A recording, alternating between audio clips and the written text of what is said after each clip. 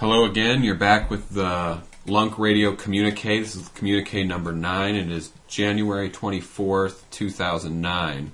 Now, introductions first. Yes, that's right. My name is Jackson Meredith, and I am joined once again by Andrew, Brian, Monty. Now, we've come to the table today. Our guy Brian has written an essay which has been posted to our message board, Conquering the Divide, which you can find very quickly by navigating our homepage at lunkradio.org. And Brian has written an essay called Criticisms of the Left, and we're going to be talking about that today. Why did you write this essay, Brian?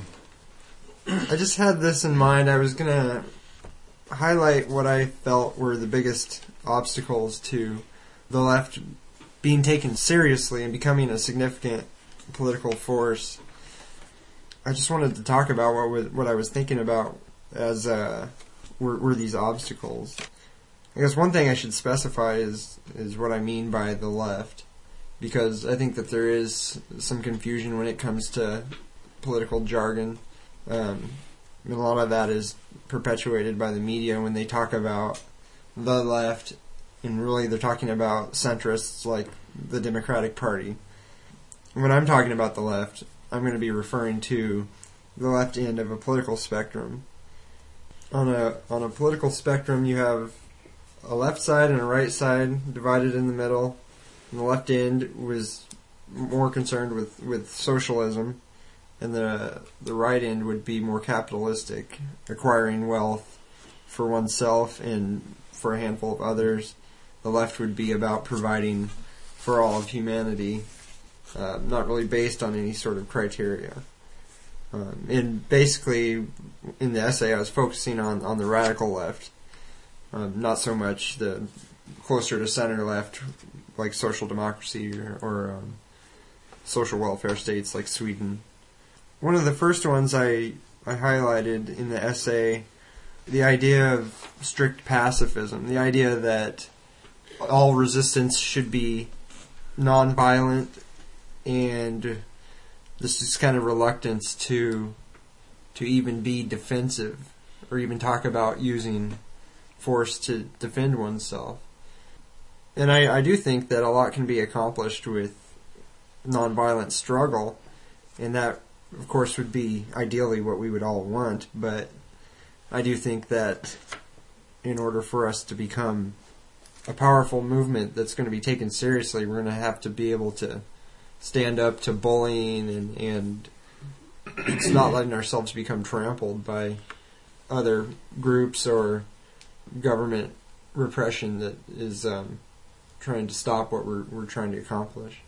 I should say that the whole essay is coming from the perspective of a leftist. I consider myself to be a leftist, so this is focusing on internal criticisms and not other things that affect the left, like government repression and things like that, but criticisms of what I see to be problems within the movement itself.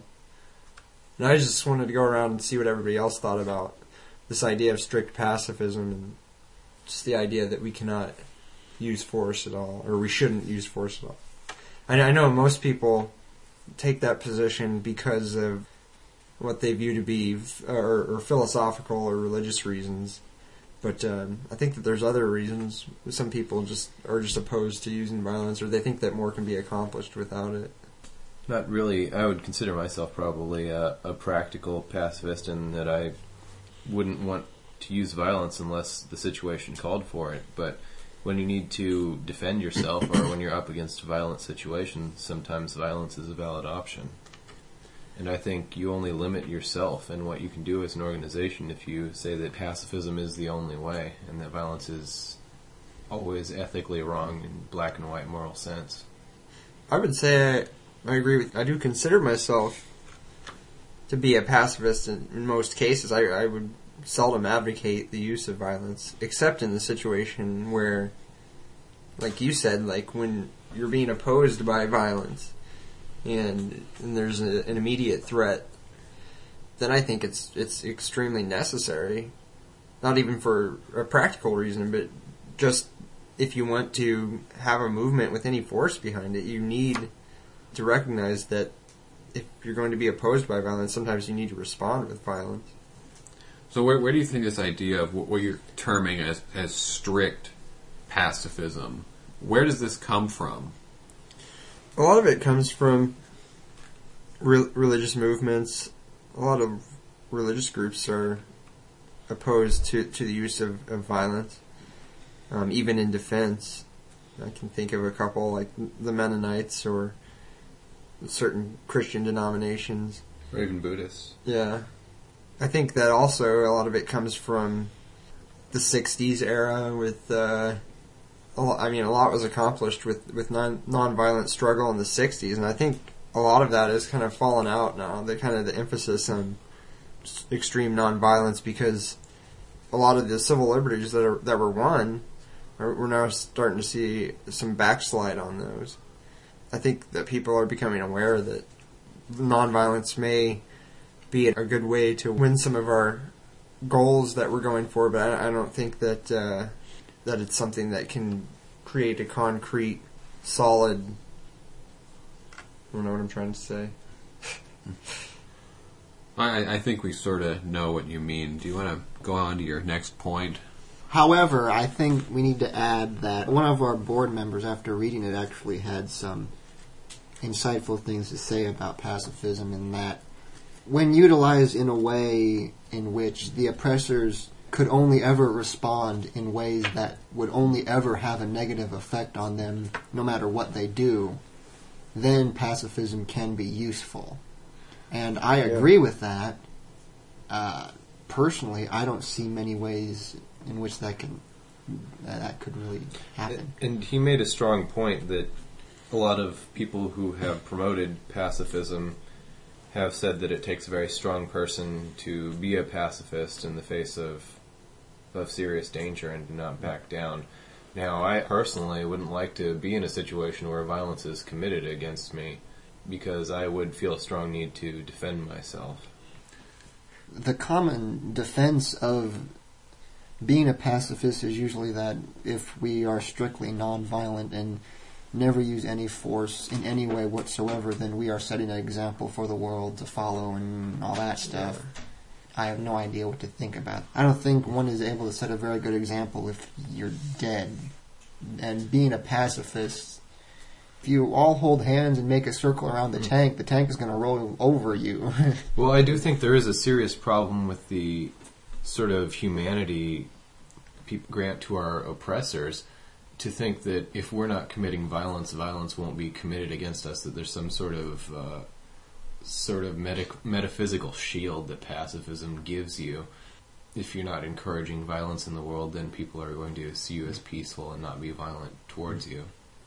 And we know that's not true. We've seen nonviolent struggles that have been taken over by the use of violence by police and other groups. Well, it's not a matter of being taken over, it's a matter of being brutally suppressed. Yeah, like the Freedom Riders that were dragged off of buses and beaten by the police and by white supremacist groups.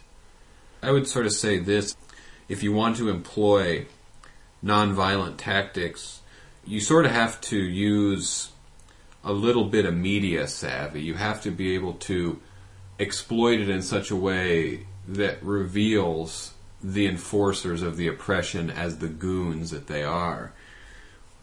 I read an interesting article about a fighter, a mixed martial artist named Jeff Monson, who is an anarchist in Washington State. And there was an interesting story, made him sort of a local hero. He was out there blocking a road with some other anarchists that some military supplies were being transported on, if memory serves. And the police threatened him with tasering. And they told him, "We're not going to discuss this. You're going to move or we're going to tase you." Monson motioned to a video camera nearby and said, "It's not going to look very good on the news if you guys come up and tase an unarmed man who isn't doing anything." If the camera hadn't been there, he probably would have been tased and that would have been the end of the story. Yeah. you tase someone and then it's taped and it ends up on the news. I mean, a lot of people look at that and go, well, they were obstructing our, whatever, our government's business or whatever. And yeah, I don't know if that's exactly a clear-cut thing. And of course, there was that viral video hit with that student at the University of Florida who was disrupting a speech by, who was it by? I don't know. John Kerry. John Kerry. Yeah, that's what I thought. Disrupted a speech. The campus police brutally overreacted, and his scream of "Don't tase me, bro" became a punchline. That whole thing became a huge joke, and really, who remembers anything about the incident other than him going, "Don't tase me, bro"? That says something about the power of the media too, where this kid obviously didn't deserve to be tased. I mean, he's really sort of remembered as a jackass who got tased for being annoying, pretty much. Mm-hmm. Moving on to point number 2. Impediment to success or achieving what we'd like, I feel, is the overuse or the abuse of drugs and alcohol. What did the hippies in? Yeah. Well, yeah, that kind of connects these movements, the hippie pacifists that are doing drugs. It's kind of difficult to organize a movement and when you're high all the time. Well, I think that there was, within that hippie subculture, there were a lot of movements for social justice, and there were a lot of movements for ending the war that was going on. But I think that, to a large extent, this lifestyle of hedonism and just abuse of drugs just contributed to this inability of other people to take the movement seriously. And I think that the overuse of drugs was a destructive force within that subculture. And it certainly drains the bank accounts and the attention spans of the people in the movement. And it also, in many ways, drains their credibility. Some of these drugs can be manufactured in the United States, but a lot of them cause a lot of bloodshed overseas when you're importing drugs. Yeah. And definitely, you can just say that you're a bunch of druggies, and to me, it kind of has to do with your priorities. Is it important that you use a certain substance, or is it important that people see you as being for something else? Like people that their rallying cry would be legalize marijuana as a political statement. And that's kind of talking about what you're saying with the hedonism issue, when your main issue is an identity politics of how you want to enjoy yourself. Yeah. In the 60s and that generation, they kind of rationalized this use of drugs as a means of raising consciousness and getting, your mind. like, the drugs would somehow elevate people that maybe weren't aware of things that were going on in the world to this level of understanding, and they would, it would click and they would get it, and all of a sudden they'd become hippies too. I mean, really, what the drugs were doing was just creating a sense of euphoria within these people, and maybe they did come to some sort of realizations while under the influence of the drugs, but it's kind of naive to think that just disseminating these drugs within a culture is just going to bring about a sense of consciousness and going to alleviate some problems that way. I'm going to say that drugs do often sort of create a community experience, a shared experience between people, but I guess the question is, aren't there other ways to create those sort of experiences? And here's the other question here. Now, are we advocating more of a straight edge position here? That's not really the angle I'm coming from. In the actual written thing that you talk about, you make a point of it being about escapism. Yeah. And I think that's really what it's about. If you're using these things, or really anything, drugs, alcohol, TV, food, video games, pornography, games, whatever. If you're trying to escape from reality, then you're never going to be able to deal with reality realistically. Yeah. Fuck you. Alcohol, Brian. I'm not really coming from the angle of the straight edge angle. I don't think that people need to eschew the use of drugs completely. I think that you can use drugs sparingly and responsibly, And I think that you can achieve a sort of middle path. I think that everyone does need an outlet for stress, and if some people choose to unwind from a whole week of wage slavery by having a few drinks, I don't think that's something that's going to be detrimental to them. I think but if they're consuming large amounts of alcohol or drugs, if you're doing it to escape from like your whole life, yeah, wallowing in this sort of deadening of your brain cells, I mean, go ahead and do that, but you're not going to be a very effective part of this movement. There's a great danger in being either pole, either being drugs are great and everyone should be doing them, or drugs are horrible and they're a huge problem in our society and everyone should quit them, and that's going to be our focus as a political focus. And it's not just drugs. As far as forms of escape go, television is huge. People that just spend their entire day after they get home from work sitting in front of the television. Or the internet. World of Warcraft.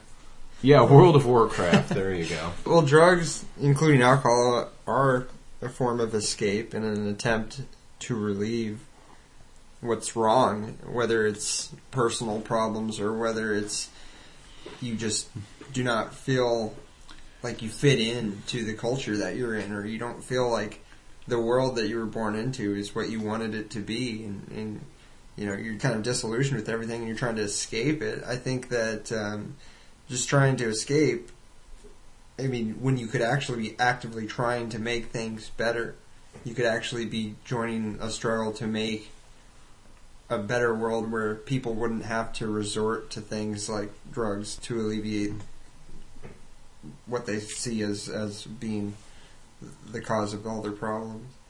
Well, while we're on the matter of escapism, I think your next pillar is actually also in the realm of escapism. We're talking about television and drugs and video games. We're talking about escapes of a sort of a natural basis, but there's also an escapism of a supernatural basis, isn't there, Brian? Yeah, and that's one of the other points I was going to highlight is just this kind of naivete or this over-willing acceptance of religion and pseudoscience within the left. I don't think this is necessarily, along with drugs and alcohol. Specifically with the left, I think we would be talking about new agey kind of thing. These problems, the number 2 and number 3, aren't strictly limited to the left. A more broad problem that affects humanity in general. I do think that there is quite a bit of this acceptance, this naivete when it comes to religion within the left. I could be wrong, but I think that it's more so, you see more so of it in the left than in some other political circles. And not necessarily the mainstream religions like Christianity. I mean, if you're talking about evangelical Christianity, that's something that has become a right-wing phenomenon.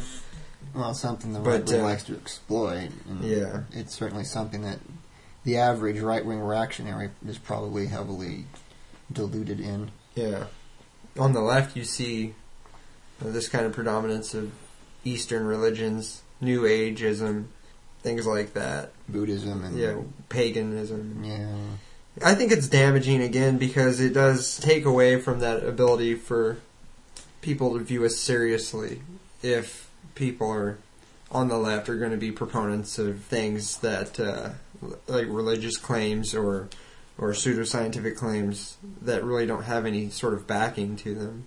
And or maybe the left just hasn't truly seized on the power of crystals.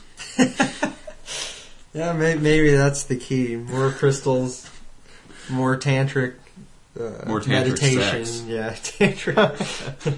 More meditation and things like that. Maybe that's the path. Global orgasm. You want to mention the wank for peace? I'm not super familiar with that.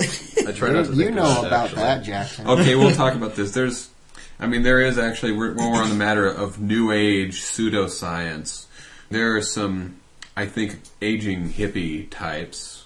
It's where a lot of this New Age stuff comes from. Thank you, hippies. This is going to be the Bash the Hippie show, I think. And there's a couple of them. They have this campaign on the internet, and I don't know the website off the top of my head, so you might have to do a Google search. But the basic idea is that one day a year, everybody needs to masturbate and have an orgasm, and that somehow that personal inner peace will lead to peace in the world. Because it's worked so well so far. And that, I think that's more what we're talking about, not so much the Wiccans and whatever, because generally I find them to be okay. Particularly the pagans, they seem relatively level-headed. I don't find much problem with probably a few who are just so obsessed with their little spirituality, spiritual beliefs that they're just too wrapped up in it to ever really see and deal with the actual concrete aspects of the world. I'm not too familiar, but redirect your mental energy and all this crap, and that seems to be where these kind of spiritual beliefs Pray for peace. fall. Yeah, pray for peace, pray for whatever, the troops to come home or whatever. Yeah, that's how I think that it can be insidiously harmful, in that religion does kind of detract from the sense that, we need to get our hands dirty and get out there and come up with solutions for these problems, and we need to go out and actually actively do something. Instead, there's this option of maybe we can just pray to some space daddy or some cosmic deity. Even further than that, I remember from my religious experience in churches talking about praying for our leaders so that they make the right decisions, having God intervene for you to take care of these issues. Yeah. Prayer is the actual physical action in that context. Now, we can obviously rant against religion all day long here, but it's important for us also not to swing the pendulum too far the other way into the terrain of militant atheism. Isn't that right, Brian? Yeah, that's one of some people we know. That's one of the other criticisms that I had, is just the other side of the coin of that religious acceptance would be just the attitude of the hardline atheist that is just kind of overbearing, has the more rational than thou attitude, and just has this view that religious is a wholly negative force. Well, in reality, it's this belief that religion and any kind of spirituality is the number one source of everything bad that ever happened in the universe ever. Well, again, we're going back to identity politics and this being the most important issue. Yeah. Sort of way of looking if everybody in the world was an atheist, we would just be in paradise, and everything would we would be able to work things out. We would hold hands and love each other and sing Kumbaya. Nobody would have all of the dogmas that religions have, and instead they would have all the dogma that atheism has. That would make everything better. This sort of militant atheist attitude that thinks that religion is the cause of all the problems, I think it's wrong. I think that when you look back over history, you'll see that religion, it has been a negative force, and it has caused plenty of warfare, and it's reinforced things like patriarchy and homophobia, just a general sort of xenophobia. But I think that you'll also see that religion has been a positive force, and that it's been associated with a lot of humanitarian work. It's been associated with bringing people together and reinforcing good ethics. I think a lot of these hardline atheists, they really don't like to look at that. They just want to see the negative side of religion. They don't want to ever think about it actually being a positive force. And I think within the left that we should recognize that liberal religious belief, which is not inherently dogmatic, it can be a positive force for liberation, and it can be a positive force for creating change in society and reinforcing good ethics, positive ethics. I would say this sort of view is actually similar to religious beliefs in some sense, or any sort of identity politics, in that it's comforting to think that the world is so simple that prayer or removing religion or anything like that can so quickly fix things. Yeah. When you simplify things, you feel, in a sense, empowered. If you can just take care of this one issue, then the world is going to be a seriously better place. A lot of good criticism does come from a lot of hardline atheists. Like Richard Dawkins comes to mind. He's a really outspoken critic of religion. And I think that there is good, positive criticism that comes out of people like that and out of groups like that. But I think that they do tend to take it too far. Well, what about Christopher Hitchens? Yeah. They do have this view that really a lot of the problems stem from religion, when it's obviously, at least to me, and with someone with more of a to someone that's researched what's going on in the world, they can see that it's not just religion. Like, for instance, I think a lot of people in the United States, and I was talking about this on the last show, I think a lot of people in the United States do think that the problems in the Middle East stem from this idea that everyone over there is a religious zealot, and their religion, Islam, is a religion of war, and that's why these people are attacking. They're attacking us because they think that we don't believe in their idea of God, but the problems over there are much more complex. I mean, you have anger over there from U.S. intervention, U.S. imperialism, taking over, setting up their own regimes, puppet governments, funding Israel. Killing people, bombing hospitals. I mean, really, you're talking about this hardline atheism. I mean, really, the dark side of it. You're talking about. You're touching on that. Really, the dark side of it here, where particularly for someone like Christopher Hitchens, who is a neocon, politically, who said things like, "We need to put a bullet through every God-haunted brain," or something like that. As paraphrased. Where these people invariably become apologists for hardline American imperialism in the Middle East, in a way not terribly dissimilar that Christians in Britain might have supported the Christianizing missions in India and elsewhere. While I have the floor here, we're already at the halfway point of our program, and we're just going through Brian's latest essay called Criticisms of the Left, and we were just talking about religion and its counterparts here. And, you know, when you're talking about evangelical Christianity or their mirror opposites in evangelical atheism, like Christopher Hitchens or Dawkins, you can't really talk about these people without bringing up superiority complexes. Isn't that right, Brian? I love the order of your points here because they really lead Segue! Segue! I think the value of atheism, before we move off, is in saying, well, religion as an issue is dead to us, and let's move on. And let's move on. Superiority complex. Well, I just wanted to make one final point. I think that what a lot of the militant atheists fail to realize is that some religious belief can be compatible with sort of the scientific worldview that a lot of us promote. I think that Western Buddhism, which is more of like a philosophy, can definitely be conducive to thinking scientifically. And there's even a quote by the Buddha himself.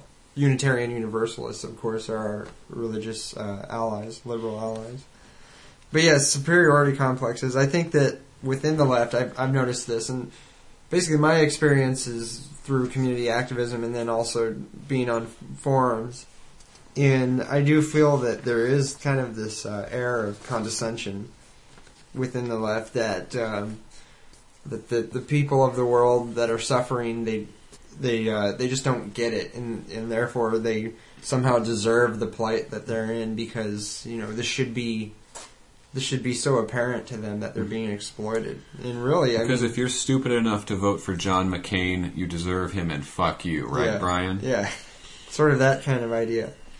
And I think that a lot of people kind of fail to understand just this like multitude of distractions and facades that are employed to keep people unaware of what's being done, how people are being exploited, and how the rich tend to keep getting richer as the poor still stay poor, and there's just really no justice within our society. And a lot of this idea that this is the way it has to be, that there's no option for change, and any sort of activism toward change is just being idealist or being utopian. I think there's a lot of misconceptions. You were touching on the economic issues where the top 10% of the wealth bracket thinks they're in the top 1%, and people really have this feeling that if there's any sort of redistribution of wealth or any sort of taking back, that it's going to hurt us in this country as wealthy as we are. I think that what we should do is become more aware of why people are unaware. Is it because that they're just stupid and they don't get it, or is it because all of these things are being employed to keep them from understanding what's going on? Well, as long as it doesn't involve actually dealing with them, I'm all for it. And that's a large part of our goal in LUNk, is to create an independent media for the community here, make people aware of what's going on, instead of having to rely on corporate media, which is obviously bent to satisfy the people that are in power. They don't report on things that are going on because they don't want people to be aware of what really is going on. And people get distracted by their own personal issues. Moving on to identity politics, which we did an entire show on. Another one of the points I wanted to talk about, or the criticisms, was just over-intellectualism. It seems like a lot of literature, a lot of books written, a lot of propaganda that comes from the left is just overly intellectual, kind of assuming that everyone that's going to read this can understand this lofty language and scholarly language that's used. And I think that we need to realize that we should be not condescending with the literature that we're putting out, but we should avoid using the sort of pedantic, lofty type of rhetoric that a lot of people do not understand because they were forced into employment at the expense of a higher education. And a lot of these people aren't afforded with the luxury of being able to spend free time studying or going to classes where they can be exposed to. There's a disconnect here, and I think it's that there's things meant to reach people and there's things meant to have a sort of political analysis, and you really do have to create your own sort of language, because in a reactionary society like this that's based on exploiting people and not teaching them what's happening to them, there is no language to discuss these issues. I mean, we're using terms and concepts that people don't even think about. So there is sort of a gap there. It's sort of a difficult question. I mean, you're having a conversation about immigration, say, and of course in the media it's illegal immigration, which obviously, that's a term that's been coined by people who want to restrict immigration or outlaw illegal immigration. There is a point where you want to argue on behalf of people moving freely across borders where you can't really use that term to a point.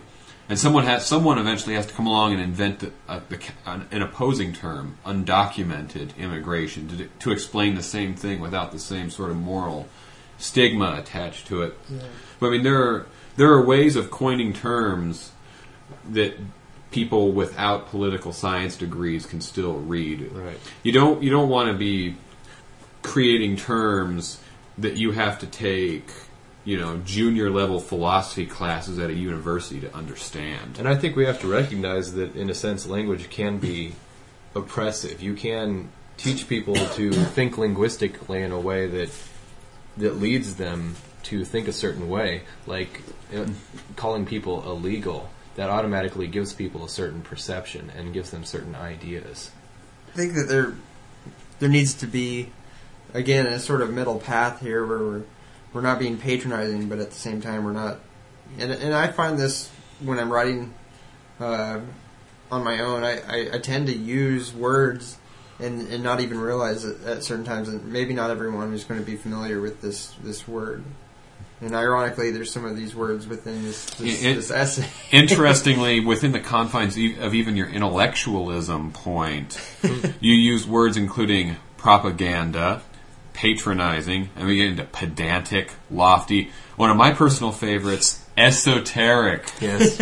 No, I think I've said this well in saying that sometimes I find terms to explain myself so well that no one understands me. Maybe it's due to my superiority complex, but I don't have a problem with any of those words.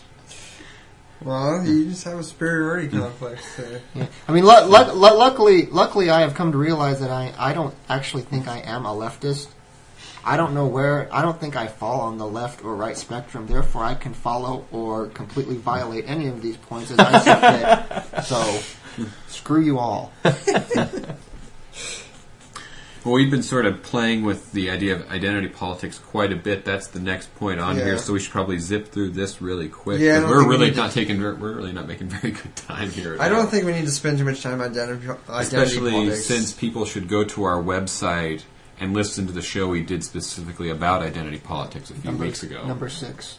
But the main argument that I had against that is that if you're just focusing on the concerns of your own group that's being oppressed or exploited, then you're allowing this environment where more powerful groups or the more powerful are able to oppress the less powerful. So you're not really tackling the fundamental root of the problem. You're not being radical in your approach. Yeah. So I don't think we need to spend too much time on that. The next Unless point, you want us to spend more time on it, in which case email us at contact@lunkradio.org.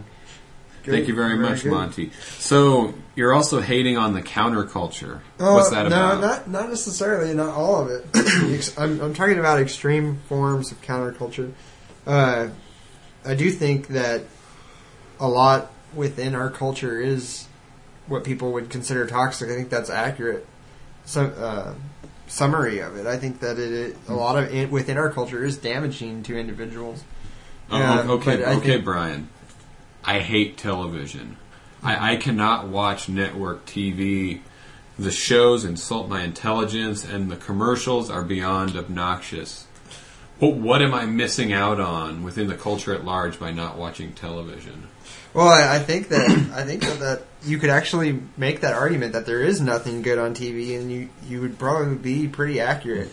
But there's this strain within the left that thinks that you should just destroy your TV because there's nothing good on it, or you should just not watch TV at all. It's just a form of escapism. You should just stay away from your TV. But TV, or the use of TV as a medium, can be useful, and there is programs on television that are not all ridiculously insulting to people's intelligence, or it's not all aimed at selling a product. I mean, there are things that you can watch on TV that can enrich you. There may very well be a lot of good stuff on TV somewhere. I have 3 letters regarding that, though. DVD.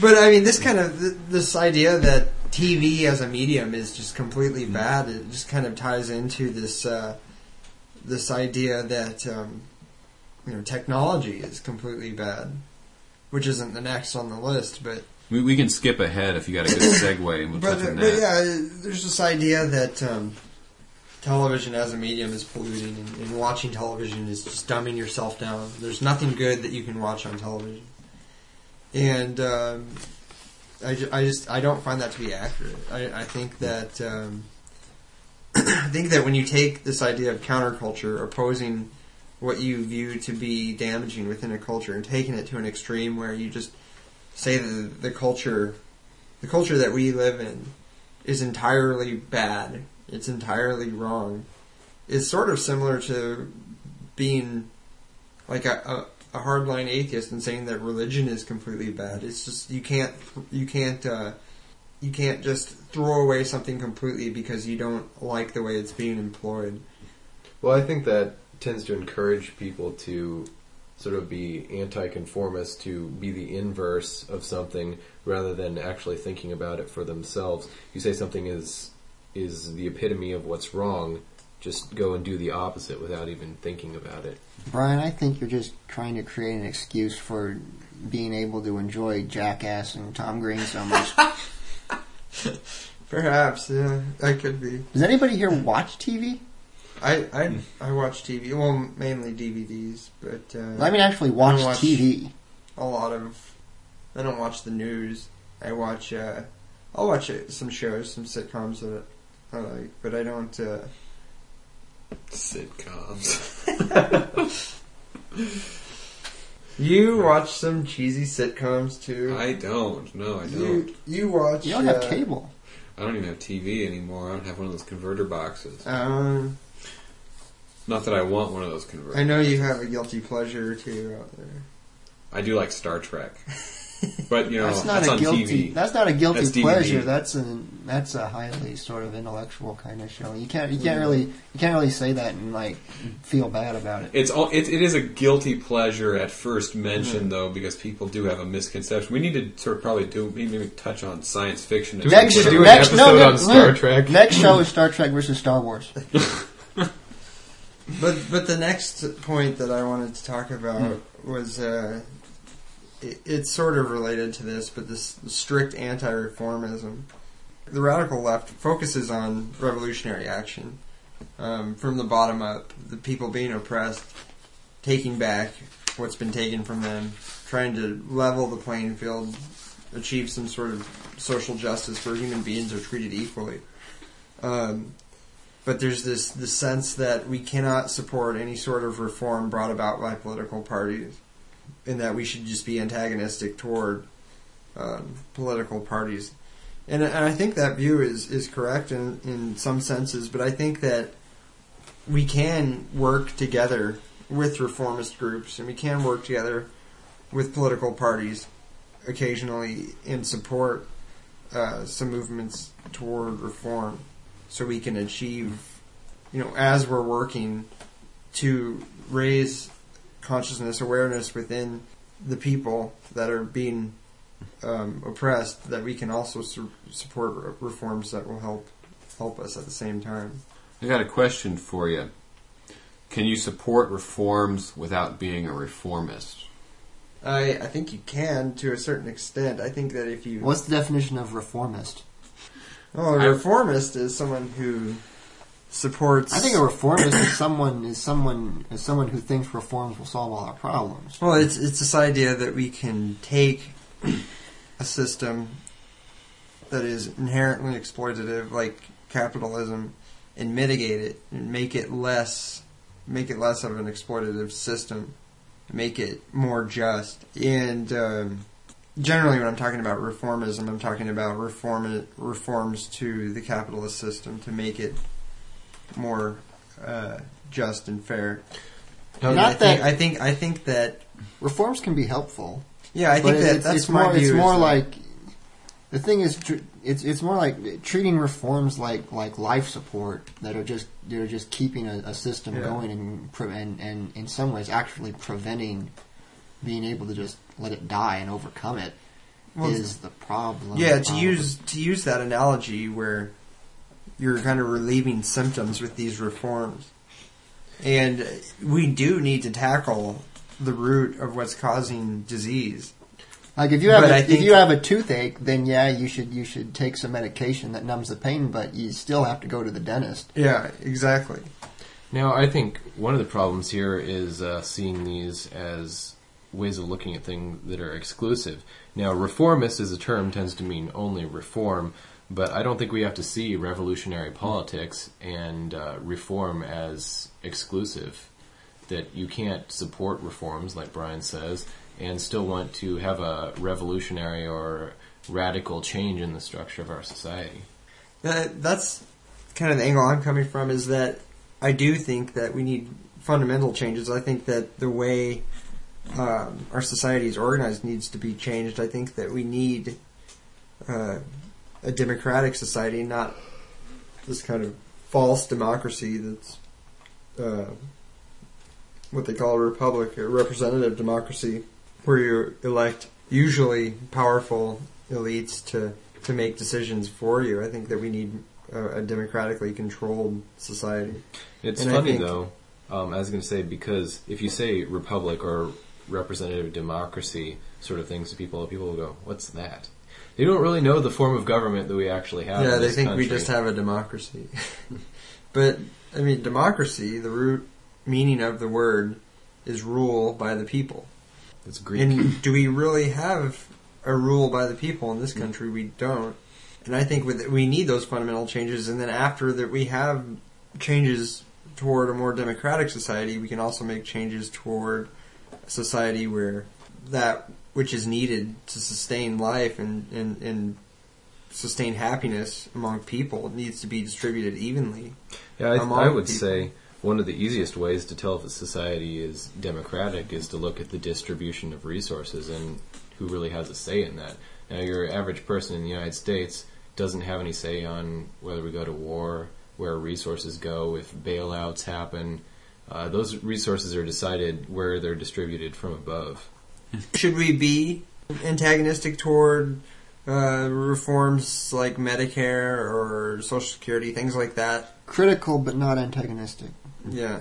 Like, yeah, this will have to be a subject for another show. Too. I mean, obviously, reform versus revolution. That dichotomy really deserves its own show. Well, I want to move on to further down because I want to talk about authoritarianism. And we should. Well, the next point was... I think we can save that one for last because that's sort of on a different plane. We'll try to get through these. So yeah, authoritarianism. We've seen that authoritarianism fails because... Soviet Union. Yeah.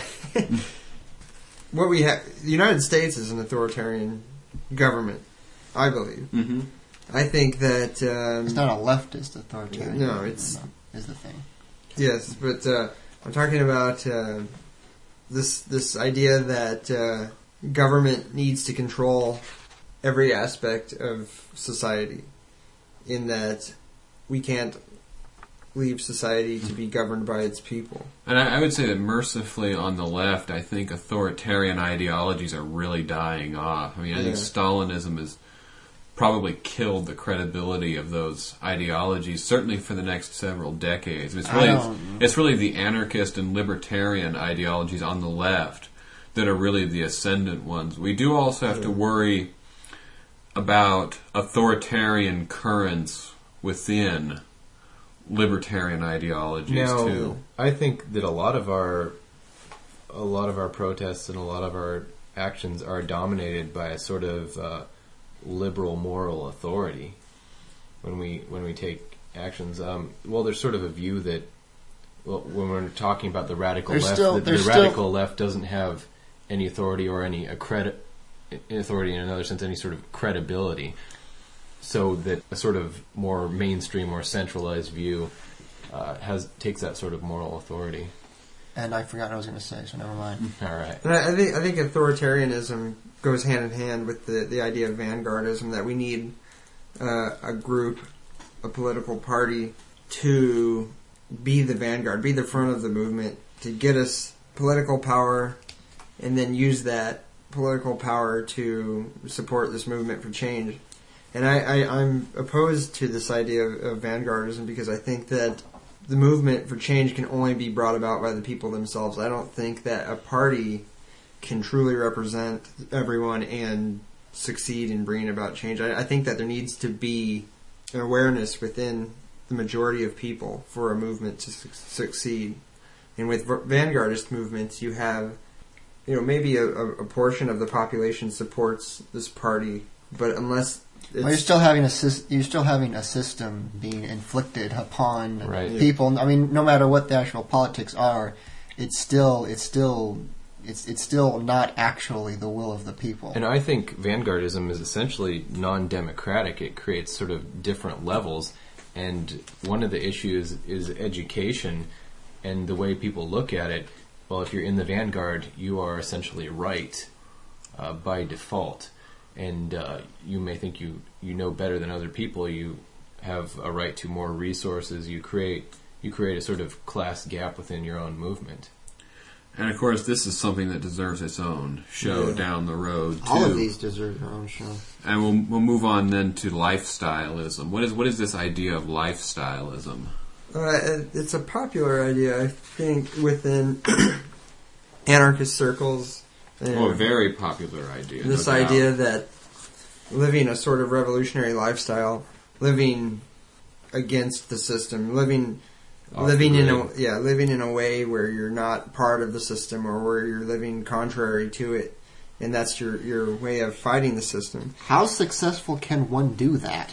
Well, I would argue that it's impossible to live a revolutionary lifestyle in this system. If you do that, you die. Unless you have vast sums of cash at your disposal. Well, in which case you're not exactly a revolutionary, are you? Not exactly living out of the system if you're supporting it financially. But I think if you have that much money, then clearly you're not actually fighting the system. Then, because how did you get that money? There are different versions of lifestyleism too. I mean, there are people who are. I mean, you have the squatter movement, people who will set up shop in abandoned buildings and will eat out of dumpsters. I mean, this is again. There's its own show too. But go ahead. I mean, there are there are different forms of what lifestyleism is. a lot of times lifestyleism is tied into your last point here before we double back to number 10 is primitivism. And a lot of these lifestylists will also adopt sort of primitivist ways. A number of them will take pride in living without electricity, living without water pipes. Yeah. A lot of times you do kind of get this sort of martyr complex or a sort of vanguard feel that they're setting the bar. Yeah, I think the most damaging aspect of just this idea that we can change things by living our lives in a way that's contrary to society. I think it's damaging because we need everyone. Everyone that opposes the way things are right now, we need those people to join together, join with us, and help to make changes. And I think that if you're just self-centered, you're thinking about yourself, you're thinking about your circle of friends, you're not doing anything to help alleviate what's being done to people. I would just want to drop in just a small sort of concrete example. I mean, you'll find people like lifestylists who maybe want to have some little organic farm acreage, and it's just, well, we're not we're eating good healthy food and we're not poisoning the planet. But if you're spending all your time on your little organic acreage, while Monsanto and big corporate agribusiness are polluting the usable soil over 99% of the planet, you're still doomed. Yeah. And I think you and your family might get the cancer a generation or two later, but you're doomed too. And I think that I'm the doom guy. Doom. I think it is important. You're making me sound optimistic. I think it is important to adopt this sort of revolutionary lifestyle and live your life the way you think that a life everyone should live. And the idea of living on an organic farm and doing things like that, those are all good things, but you have to couple that sort of lifestyle that you've adopted and try to promote that lifestyle and try to make actual changes in the way the rest of the world operates instead of just focusing on yourself. It's just when these people develop this lifestyle just to go escape into it and believe that they can become separate from everything that's going on, that's when it's damaging. And I think a good phrase to sort of summarize what Jackson said was that if you manage to live off the grid, if you manage to not be a part of capitalism, how can you hope to change anything when you're not a part of it? And right now we're and of course we have 45 seconds left, and it's a good thing too because we're a bunch of self-righteous know-it-alls, and we have no need for self-criticism, which was the last point. Which, Brian, you got 30 seconds. Take us home. Goddamn cheesy with your segues. I love it. Take us home, Brian. I just think that there needs to be more of this. There needs to be more discussion, more internal criticism of our movement, trying to make it better, trying to come up with a way where we can make the movement for social change something that is actually something to be taken seriously, something that is a political force and a force for change. Thank you very much. And that's all for now. For Brian, Andrew, and Monty, I'm Jackson. We'll see you next time.